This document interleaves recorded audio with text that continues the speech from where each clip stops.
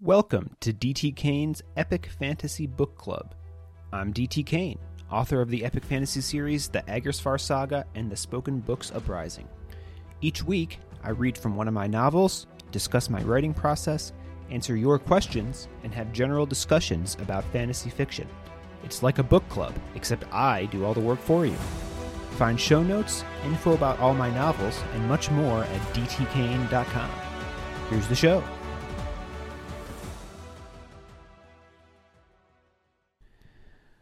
Hello everyone, welcome back to DT Kane's Epic Fantasy Book Club. Today is Sunday, November 27th, 2022, as I record this, which is episode 19 of season 2 of the podcast and episode 46 overall.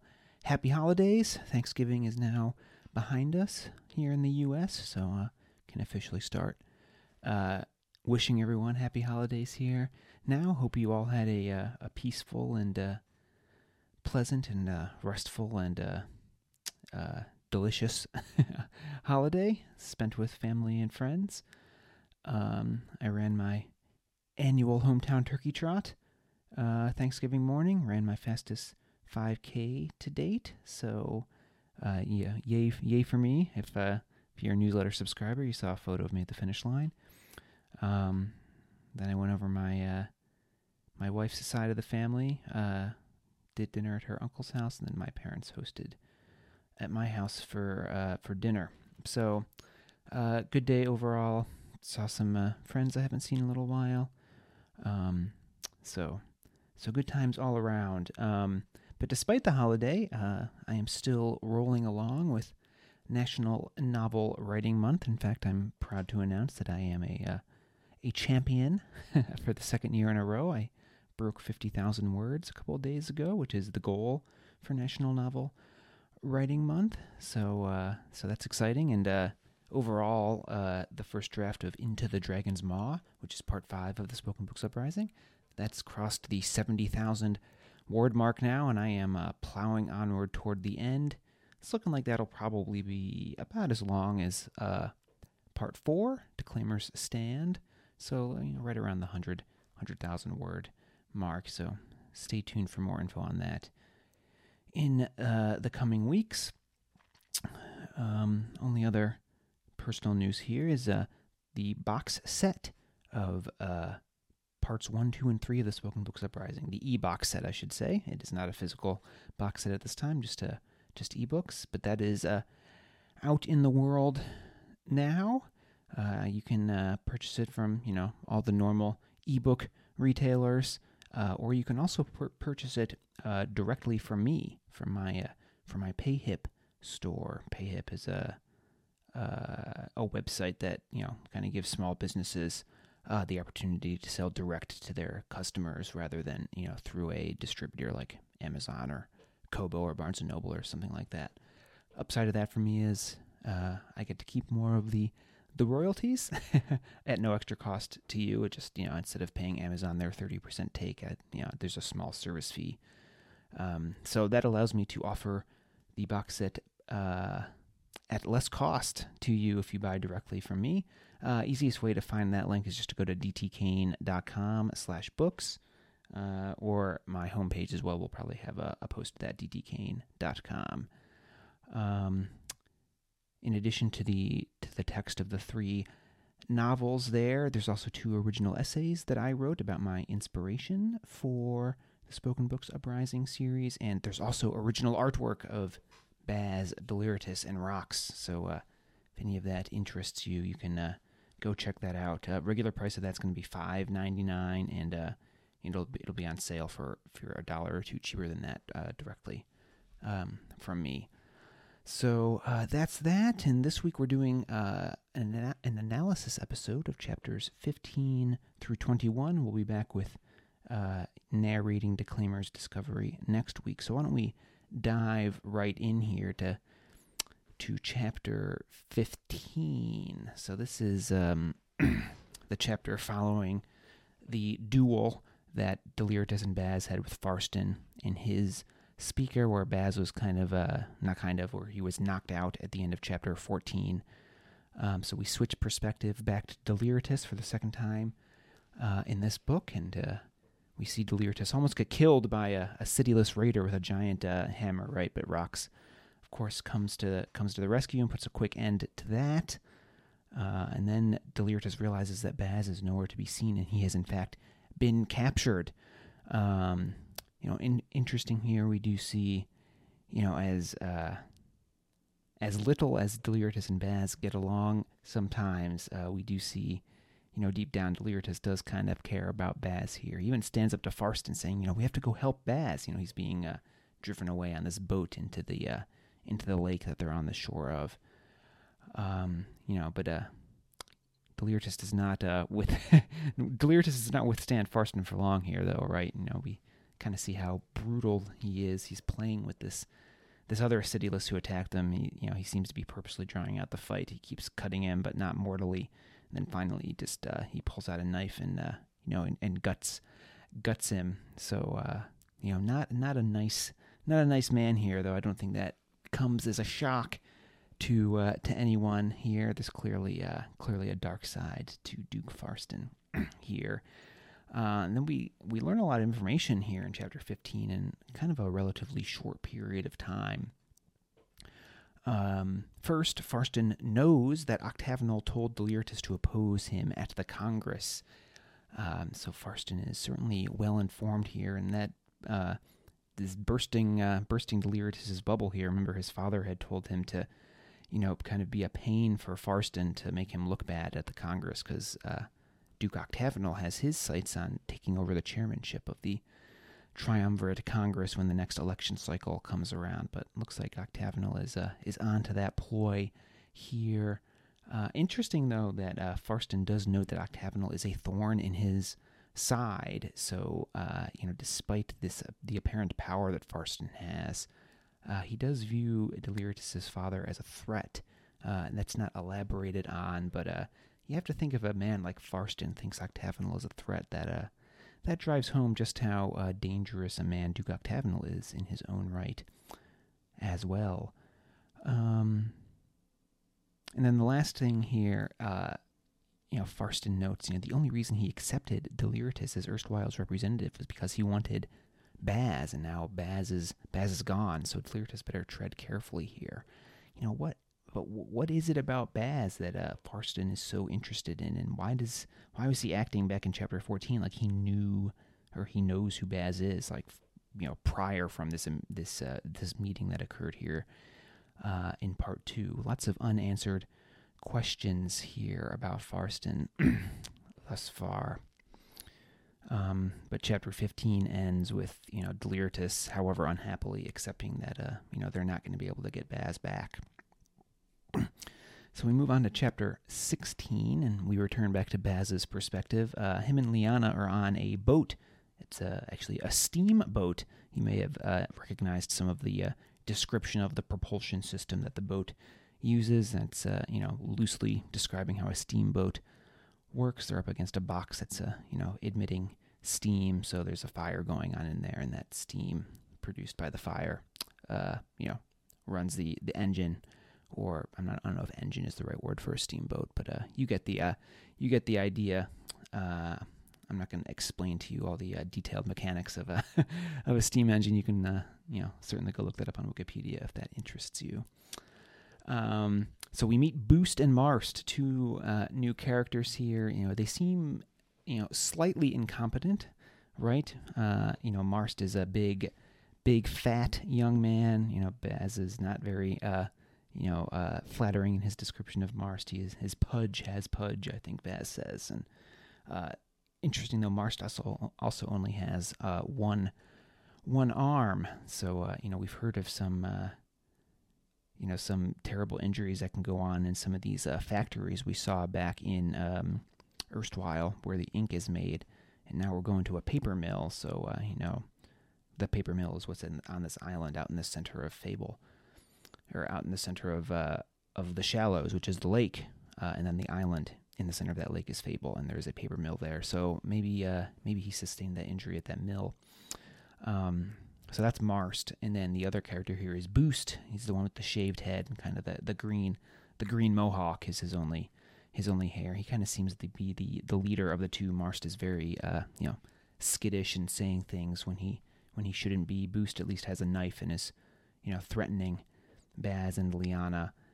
Baz doesn't seem to feel overly threatened by them, but at the same time he realizes he probably can't drive this boat that they're on, or if Boost does actually know how to use that knife, Baz is probably not going to beat him in a direct physical confrontation. So him and Lyanna kind of accept that they're going to have to see what happens, once the boat stops at its destination. We do see Baz, he nearly lets a slip in front of Lyanna that he knows what Seekers are. Remember, that's information he gleaned at Undertome, so he can't be revealing that to Lyanna, or else he'd be revealing he'd have a lot of explaining to do. As we're going to see, he's going to have a lot of explaining to do to Lyanna anyway, but hold that thought. For now, we do get a nice little moment here where him and Lyanna are holding hands while Baz falls asleep. Certainly, I don't think they directly address it, but they have been captured, and it's uncertain where they're being taken. So there is some fear underlying this scene here, and they take some comfort in each other. We've certainly been hinting at a deeper relationship between the two of them, and we're seeing that develop here a little more. Then the boat finally docks, and like I said, we go to the paper mill at Fable. A couple of guards come and escort Baz and Lyanna into the mill, and we see at a very high level, there's these big vats when they enter. That's kind of the first stage of making paper here. You take wood pulp, which is wood chips.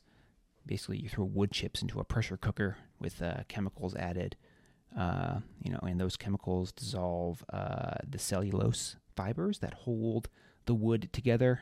Those fibers are called lignin, and that's that resulting pulp is kind of the main ingredient of paper.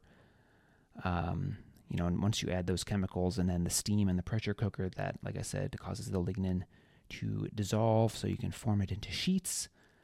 And then you wash that resulting solution with bleach to purify the remaining lignin. So again, that's why paper mills, or at least one of the reasons why paper mills are deemed very undesirable to be anywhere near where people actually live. That whole bleaching and chemical process is not good to be around, and that's why Baz and Lyanna get a surprise when they inhale deeply in there, right? There's a bunch of chemicals in the air. And then once you've done that, you use a screen to get the residual water out of the treated wood pulp, and then you press it and dry it, and that's, very high level how you make paper, and we see kind of those steps of the process going on as they enter the mill. And then, of course, the surprise at the end of the chapter, Emma shows up. Well, you'll recall Emma was the Madame Scrivener Tessa's daughter from book 1. The one who originally captured Baz and brought him to Undertome. So she is here posing as the millmaster of Fable, moving right into chapter 17 here. So she appears to be running the show here, which is interesting because the paper mill is supposed to be something that's controlled by the conservators, right? We've seen a few offhand references to the pilgrimages that conservators take out to the mill at Fable. This used to be where all the paper for spoken books was made, so it was a kind of a big deal. There's that whole town at Paper Ferry that kind of was built up around the paper trade, and then we saw a few chapters back how that town has fallen into ruin since, they still need paper for regular writing, but no one is making new spoken books anymore, so the paper market has crashed here in oration. But it's interesting that Citylus seem to be running the mill, even though the conservators are under the impression that they control the mill. We basically learned that Tessa, again, Emma's mother, the leader of the folks over at Undertome, the keepers at Undertome, it seems she has infiltrated the mill, and basically everyone who works there is now a member of her organization of keepers. So that's interesting, kind of hiding out in plain sight here. Of course, Emma and Lyanna are immediately butting heads here. I would say Emma is probably only marginally successful in her cover as the mill master. She explains why her people attacked Baz and Lyanna by saying they thought Baz and Lyanna were Sidulous, and they were trying to protect the mill, which is sort of plausible, right? Because Emma says, well, we saw all these spells that were being thrown around on the shore, and there are all these rumors of the Sidulous cusses who can cast spells. So Lyanna seems to at least partially accept that for now, though she certainly doesn't like Emma's attitude toward her.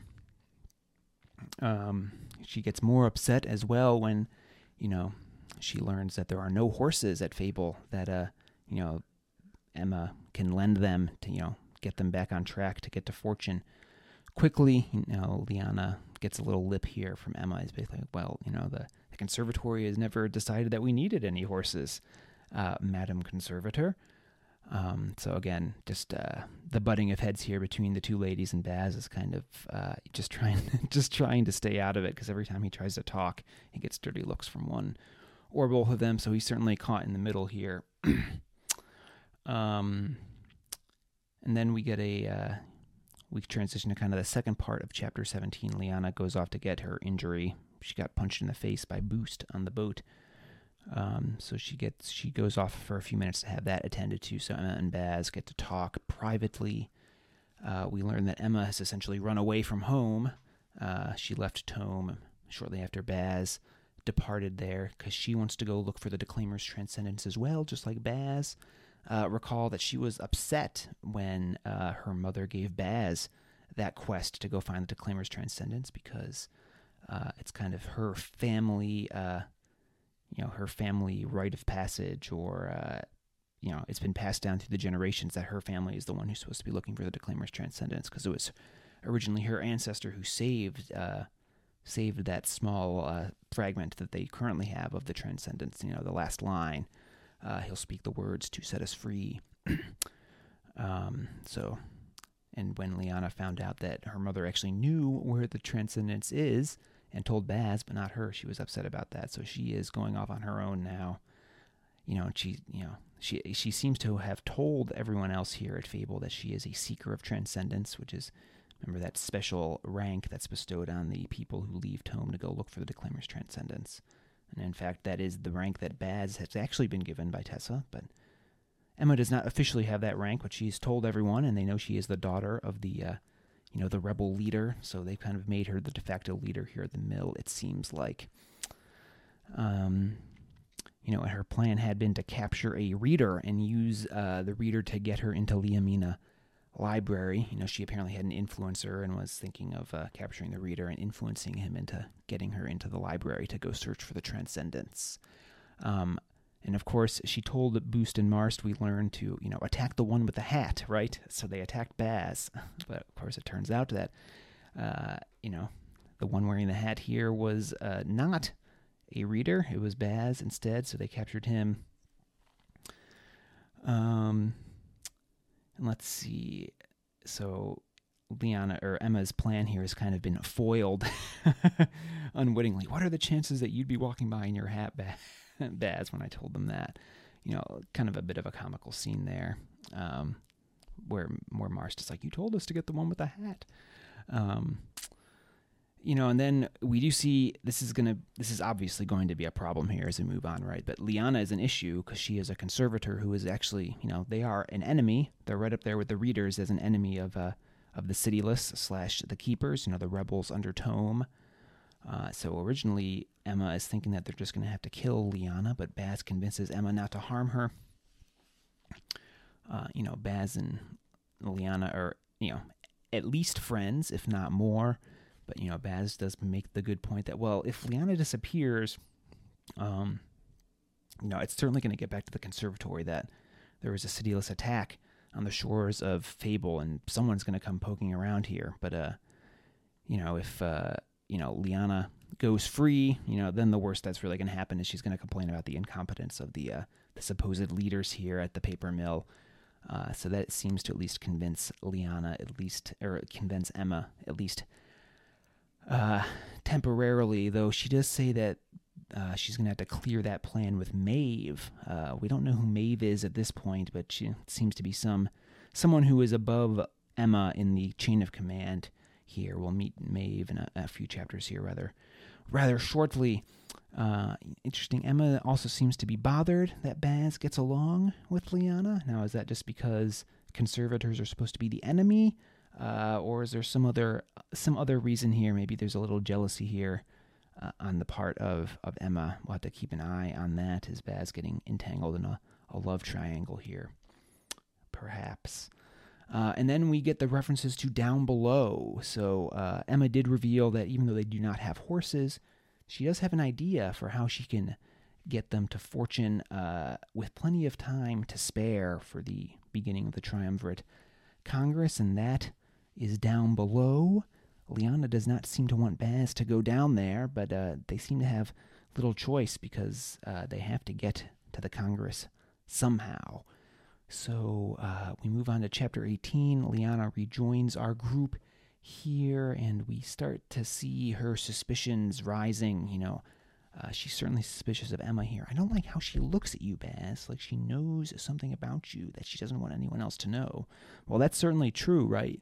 Liana is not an idiot here.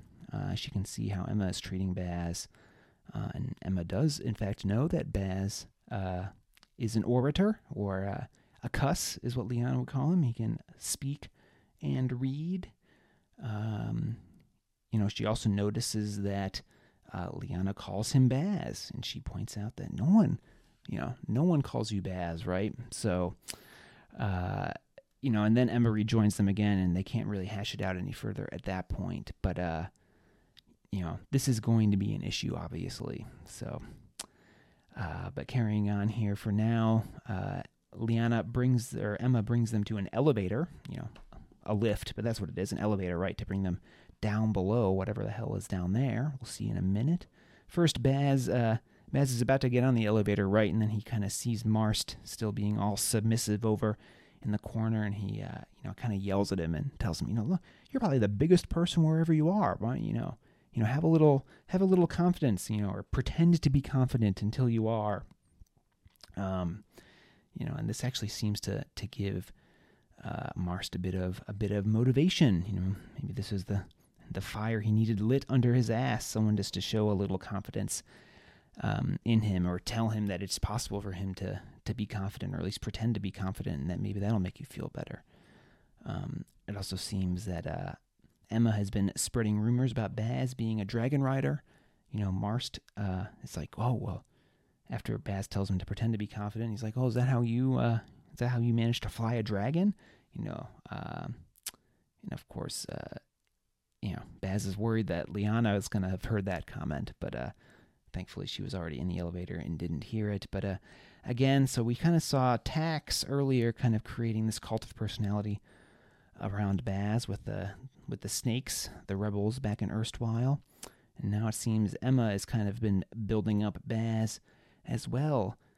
After she sees the effect Baz has on Marst, he actually, he never really thought of, ever having a chance to ride on a dragon. But after the famous dragon rider Baz tells him he can, Marst seems to maybe, be turning a corner here. And, Emma mutters, maybe Mother was right. So it seems, Tessa, the leader of the rebels, has ideas of what Baz can be here. So, wheels are turning. Baz is part of schemes that, he may not even be privy to at this point. There's this larger movement going on that Baz has really only touched the surface of here so far. But finally, Liana, Emma, and Baz get into the elevator to go down below, and as the elevator begins to lower, Baz begins to hear voices in his head, and then we transition right into chapter 19. Baz realizes that he's the only one who can hear these voices, And he is very alarmed, but he kind of just plays it off when he realizes that Liana and Emma can't hear them because he doesn't want them to think that he's crazy. But maybe we'll recall that Baz has heard voices in his head before, right? When he was casting shadow spells and when he went out on the platform and faced the Dark Ones at the end of part 1. So, what is it about going down below that is triggering him to hear these voices again? We don't quite know yet, but let's keep going, and we will slowly see. We find out why Liana doesn't want Baz to go down below, because there is a shadow ink factory down there, and remember how the conservators guard the secrets of how to make elemental ink. That's kind of like their one thing that they hold over the readers' heads. The readers need the ink to restore their spoken books when they lose their power, and only the conservators know how to make it. So, Liana doesn't really want Baz seeing the inside of a factory. This is skipping ahead a little, but, she lets slip that, in Chapter 20, she lets slip that the people who are recruited to work in ink factories are not ever permitted to leave in order to protect the secrets of making ink. So, that's kind of shocking to Baz, right? Basically, the conservators are, using slave labor, right? And, it's at least heavily implied that they are killing these factory workers rather than ever let them leave with potential secrets of how to make the ink. We do notice that the voices get louder in Baz's head when he looks at some of these vats, which, as we've learned, are full of shadow ink. So there seems to be some association with being close to shadow ink that causes the voices to ramp up inside of Baz's head here. So again, the Dark Ones seem to be connected with Shadow somehow, and since Baz has been exposed to them, whenever he gets close to Shadow, or at least Shadow ink, he starts to hear them more. So you can bet that this is probably going to be a problem for Baz as we move on in the story here. Let's see, what else is there to touch on here? Oh, how do we actually make shadow ink? So we distill the scales of shadow breathers. So shadow breathers are the shadow variant of dragons. So obviously a fire breather is a fire breathing dragon, and a shadow breather is a shadow breathing dragon. Maybe we can't envision that here at this point, but we have Baz gives us a pretty good description of them at some point. Let me see. I think I have that written down here close at hand that we can just read for you real quick. Yeah, here he is. They are creatures of the elsewhere. Yeah, they are as much poisonous mist as tangible beast, living in the world's dark places. So, kind of some sort of ethereal creature maybe, but, we see Liana's reaction, being like, well, we can't go down that tunnel, right? And Emma's like, well, actually, that was how I was planning to get you to Fortune so quickly. That's how chapter 19 ends. We're going to walk right into the lair of the Shadow Breathers. Just a quick aside, kind of the method of making ink that I sketched out quickly in chapter 19 with all the vats and machines is, loosely modeled after how sugarcane is refined. You'll recall that the Haitian slave revolution was a big influence on some of the storylines I have in the Spoken Books Uprising. I've spoken about that on the podcast before, and sugarcane was one of the main crops that slave labor was used to farm and process in Haiti in the 18th century. So, you had to boil sugarcane and kind of create a syrup out of it before you can refine it into table sugar. So you got all these large, boiling vats, and then the vats with the, the points on the bottom. You filter those to get to separate the solids from the liquids. So, again, I'm not trying to be scientific about anything here, but just some of the stuff that I described in chapter 19 in the ink factory is is modeled after the sugarcane refining. And I guess I'll just say, too, we did see earlier Marston only had the one arm, and that was a very common thing that happened with slaves. In Haiti, there's lots of heavy machinery and grinders and, heavy things that could fall on slaves, or, their clothes could get caught in the gear, and, limbs would be mangled. So, Marst having one arm is kind of a reference to that as well, kind of the bad conditions that, these laborers are subjected to. Right, so moving on to chapter 20 here, we finally meet Maeve, who is a midwife, which seems an odd title for her because she also seems to be kind of like the leader here, right? Emma is supposed to be the mill master, but she clearly answers to Maeve. She's an older woman, though despite appearing old, Baz notes at least, or I think multiple times that, she doesn't move like an old lady, right? Or, despite her wrinkly appearance, she doesn't actually look particularly old either. So she's got kind of a contradictory appearance here. We do learn that, she had given, or she at least had told Emma that Emma was responsible for making a plan to find the Declaimer's transcendence, or at least making a plan. She doesn't explicitly say it was related to the Declaimer's transcendence, but you can kind of imply that, and Maeve is savvy enough to know that she can't talk about the Declaimer's transcendence in front of a conservator like Lyanna.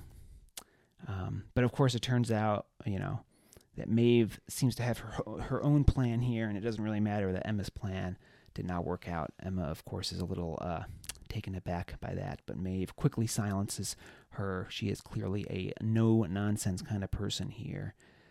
She is not hesitant to show that she's not overly impressed with Baz, and then she goes so far as to ask Emma if she's sure she doesn't want to throw Lyanna into an ink vat before they leave for Fortune. She clearly doesn't want to deal with a conservator interfering with their plans here. But for now, Lyanna is staying with us. And Maeve, let's drop it. Well, she is planning to reach Fortune by the next evening because she has an appointment there with a high-ranking official. She has to do her midwifery, which is interesting because Fable is supposed to be more than a week's ride away from Fortune. So what is this conveyance that's going to get them to Fortune so quickly? We're about to find out. Just a couple other quick notes. We start to see why maybe it's useful to have a midwife on your side here. Maeve apparently is a pretty well-known one in Fortune. She has access to many of the libraries, including Liamina Library. So the implication here is certainly that she can get into libraries where, many other, most illits and speakers are not going to have free access to the libraries of the city of Fortune, but Maeve does by virtue of her position as a midwife. So certainly that's going to be interesting. She also has these mysterious knots tied into her belt. We don't know what those signify at this point, but just keep those in mind. Finally, we learn what it is that's going to get them to Fortune so quickly. It is called an iron dragon, and let me just read the description here of it to you. Let's see. Here we go. Page 174 of the print copy of Declaimer's Discovery. About a dozen feet below the platform's edge was what looked like a road with wagon ruts in it, except the ruts appeared to be steel beams with boards laid across them. This road headed off into a narrow tunnel that was quickly consumed by darkness.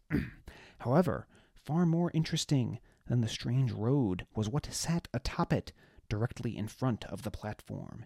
It vaguely resembled an enormous wagon, though the only thing that really caused Baz to think of a wagon was that it had wheels, and Baz had never seen anything other than a cart or a wagon with wheels. It more closely resembled the body of a dragon, or perhaps a worm was a more apt description, as it didn't have any limbs.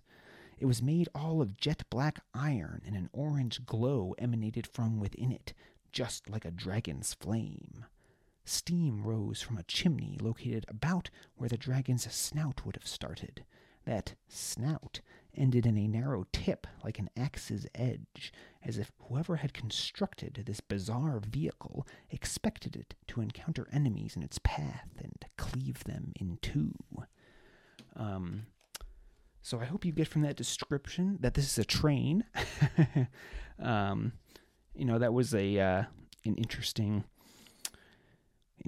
passage to write, kind of describing a train without actually calling it a train, because, Baz obviously does not know what a train is, so can just use that word. Hope you found that interesting. But yes, there is a train down here, so that's how they're going to get through this tunnel with the Shadow Breathers. They're going to be inside a train. And of course, we learned that this train was built by the Enigma himself at Halifax Erstwhile's request, because he wanted a quicker way to get between Erstwhile and Fortune City.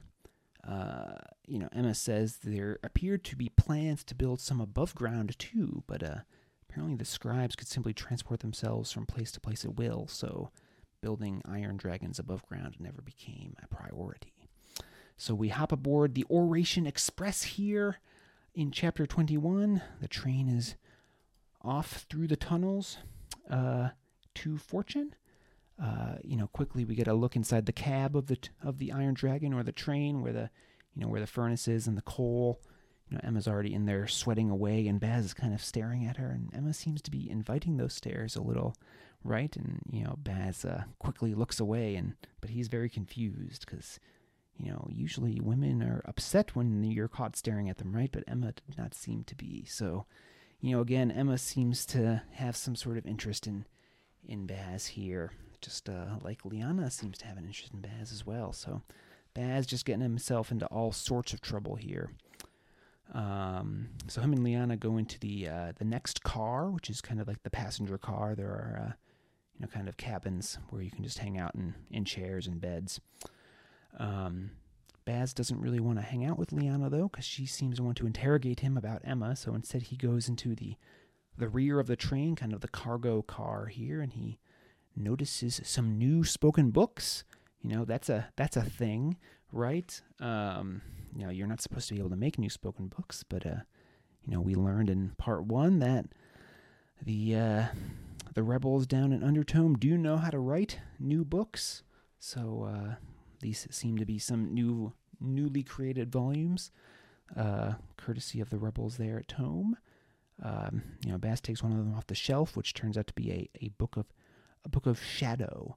And I think this is, a little interesting, obviously I have not written new languages here. I just kind of describe the words of the languages of the Trinity. But, just this emphasis here, the languages of the spoken books don't really have grammar in the traditional sense. They kind of just the words evoke feelings or ideas, so you kind of have to loosely interpret them. So, the title of this book is something like Return to Emptiness or Leaving All Behind. Baz is roughly translating here. He flips open the book and is thumbing through it, and it seems to temporarily take over his mind, right? Like he can't control himself from continuing to look through it, and the train suddenly jerks and makes him drop the book. And Baz is like, geez, if that hadn't happened, I'm not sure, it felt like the book was trying to steal my soul or something. So certainly some foreboding going on here around that book. Baz just leaves it lying on the floor. He doesn't want to touch it anymore. So again, there's something going on with the element of shadow here. Baz has had bad experiences with it in the past, and now it seems whenever he is close to it, he hears these voices in his head. So certainly setting something up here. And, I'm setting up all these bad things about the element of shadow, right? And we're heading into a tunnel where shadow dragons apparently live. So, keep that in mind. Obviously, this is all going somewhere. So Baz kind of runs away from that shadow book and the cargo part of the train, and finally him and Lyanna have their confrontation, and Lyanna comes right out and says, she doesn't believe Baz when he says he doesn't know who Emma is. She reiterates, she saw how Emma reacted upon seeing him. She willingly returned his hat, right? Even though she can obviously tell that Baz is a speaker, she should know that Baz shouldn't be wearing a hat. And the big one here is you let her call you Baz. Remember we saw in the private conversation between Emma and Baz that, Baz is kind of tricked into letting her call him Baz, right? But, Liana doesn't know that, and she's kind of offended, right? Because, they're supposed to be friends, Liana and Baz are, but he doesn't let her call him Baz. You only let people you're intimate with call you Baz, and I thought I was intimate with you. They get into this. They kind of get into this fight here. She ends up slapping him, and she tries to slap him again, and Baz, grabs her hand, and they look into each other's eyes, and then they kiss. Maybe finally, maybe some of you have been waiting for this. There's certainly been some tension building between them. And it seems like they're just about to finally come to terms with how they truly feel about one another, and then the car shakes, and there is a roar from outside, and they are thrown to the floor. And apparently there is something dangerous outside. The train has stopped. Again, like I said, there's some creature roaring out there, and that's where chapter 21 ends. And that brings us up to date on the reading here. So, hope you enjoyed that discussion and getting, a refresher on where we're at and some of my insight into the past 6 chapters we've read. Let's see. What are our assignments going to be for next week? Just thumbing through my print copy here. We'll certainly read chapter 22. How many pages is that? About 8 pages. And then chapter 23. Yeah, we'll read chapters 22 and 23 of Declaimer's Discovery. Next week we'll find out just what it is outside the train that has caused it to stop. And then some of Baz's secrets are going to finally come back and bite him in one way or another. So tune in next week for that. Let's see. I don't have a fantasy quote this week. It was Thanksgiving, and I was keeping up on my my NaNoWriMo writing, so the quote kind of fell by the wayside here this week, but we'll be back with regularly scheduled programming next week with our fantasy quote of the week. Regular edition of the newsletter will go out next Friday.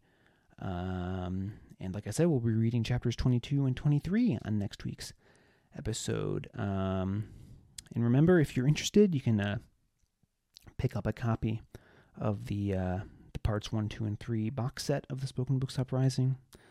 I'll leave links in the show notes for that, but head over to dtkane.com/books, and all the links will be there, and consider buying it from me directly.